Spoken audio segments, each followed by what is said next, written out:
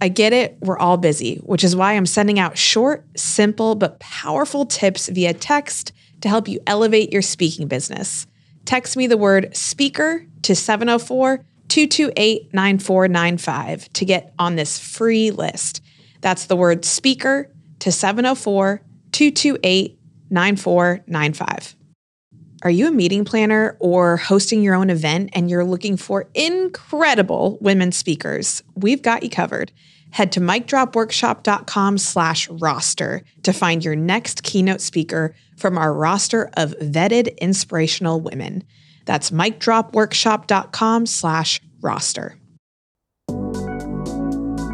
Welcome to Amplify with Jess Ekstrom, a show designed to help women get out of their head and into their zone of influence. Happy Monday, everyone. Here's some food for thought to start your week. So let me tell you a horror story. One day, I woke up and my mouth literally wouldn't open. Yep, I literally could only open my mouth like half an inch. My jaw was completely locked. And I, of course, was freaking out. For years, I had suffered from like clicking in my jaw or, just all around pain in my jaw. And I tried night guards. I tried all these different things. And of course, I would go to a doctor and they'd be like, well, you are stressed and you need to relax. I'm like, well, thanks, doc. Appreciate it. How do I do that? And what I learned was like years of not listening to cues in my body finally manifested to where I couldn't open my mouth, which is very metaphorical because my job and career is speaking. And even when you look at like pictures years ago, my masseters, which are like, the muscles where your jaw are, were just completely inflamed, completely swollen. Like my face looks completely different from when I had these TMJ problems. And so the irony around this physical ailment that I was ignoring because of stress, that literally was the thing that threatened my career of being a speaker. And so this idea of like output and input in our work is something that I didn't think about for years. All I was thinking about was output. How do I keep doing more, creating more, showing up, being more to other people?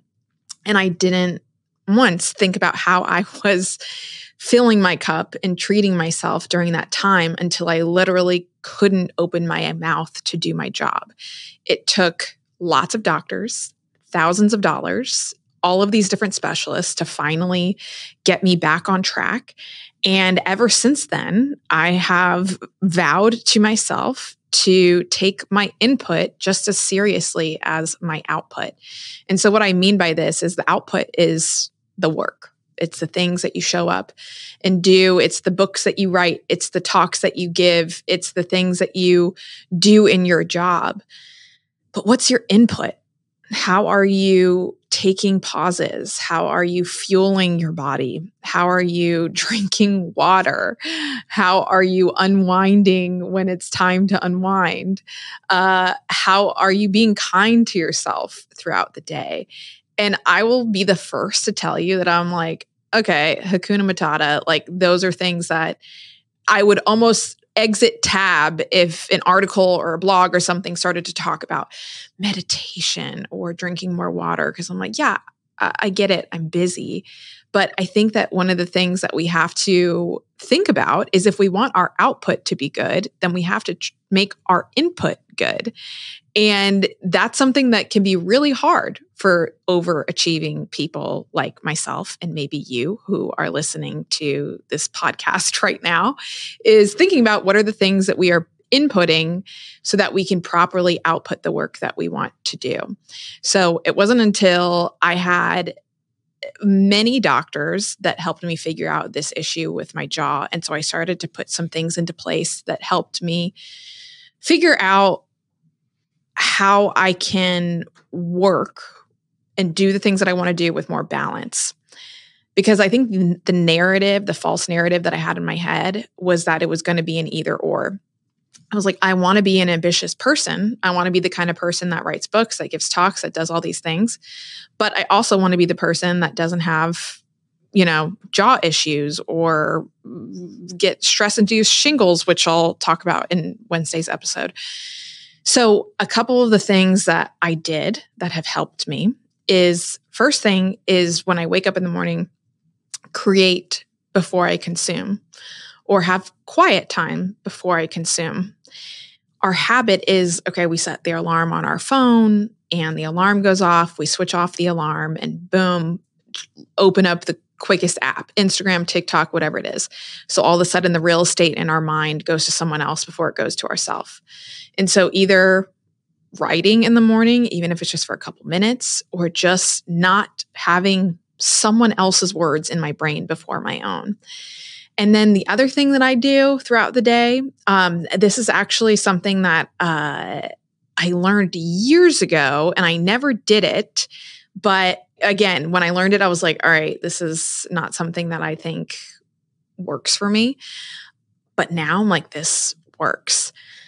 Before I start my day, I look at my calendar and I see who I'm meeting with, and I go through each person that is on the other end of that invite, and I just wish them well. I think about what they're doing. I think about what their life might look like. I think about what their day might look like today, what they have going on. And it helps me like shift my mind from this like ego, go, like fire hose mentality to realizing like everyone that I meet with has their own path that they're walking, has their own stuff that they're doing. I am not the only person on this universe. And so that helps me take my ego out of the equation and helps me be a little bit kinder to myself and to other people throughout the day. The third thing that I'll tell you, the last thing, and you're probably going to be like, Jess, you're crazy. I'm not doing this. But this actually happened from maternity leave, is I took email off my phone. I know it's a big move, and you're probably like, no, I can't do that. But you can, because you don't have to work around the clock and you don't need to be responding to emails at 9 p.m. in your bed. I just outed myself for my bedtime, but responding to emails around the clock is constantly making you feel on, constantly heightening your cortisol levels, your nervous system. And also it just continues to fuel this unrealistic expectation that we are always available to whoever needs us. So I took email off my phone, and email is now only allowed on my desktop. And that has been a huge game changer in my mental and physical well-being. So remember, look at your input just as much as you look at your output, and fuel yourself before you can fuel other people. Thanks for listening to Amplify. If you are a fan of the show, show us some podcast love by giving us a rating and review. And give us a follow at Mic Drop Workshop and at Jess Ekstrom. Coming up on Amplify. Being in the hospital, right, as a college student with a $7,000 bill that I could not afford, that was the biggest red flag for me that, Lornika, if you don't slow down, if you don't start implementing boundaries and unlearning that you don't have to save everybody at the expense of your well-being, you're going to die a premature death. This episode was edited and produced by Earfluence, and I'm Jess Ekstrom, your host. Remember that you deserve the biggest stage, so let's find out how to get you there. I'll see you again soon.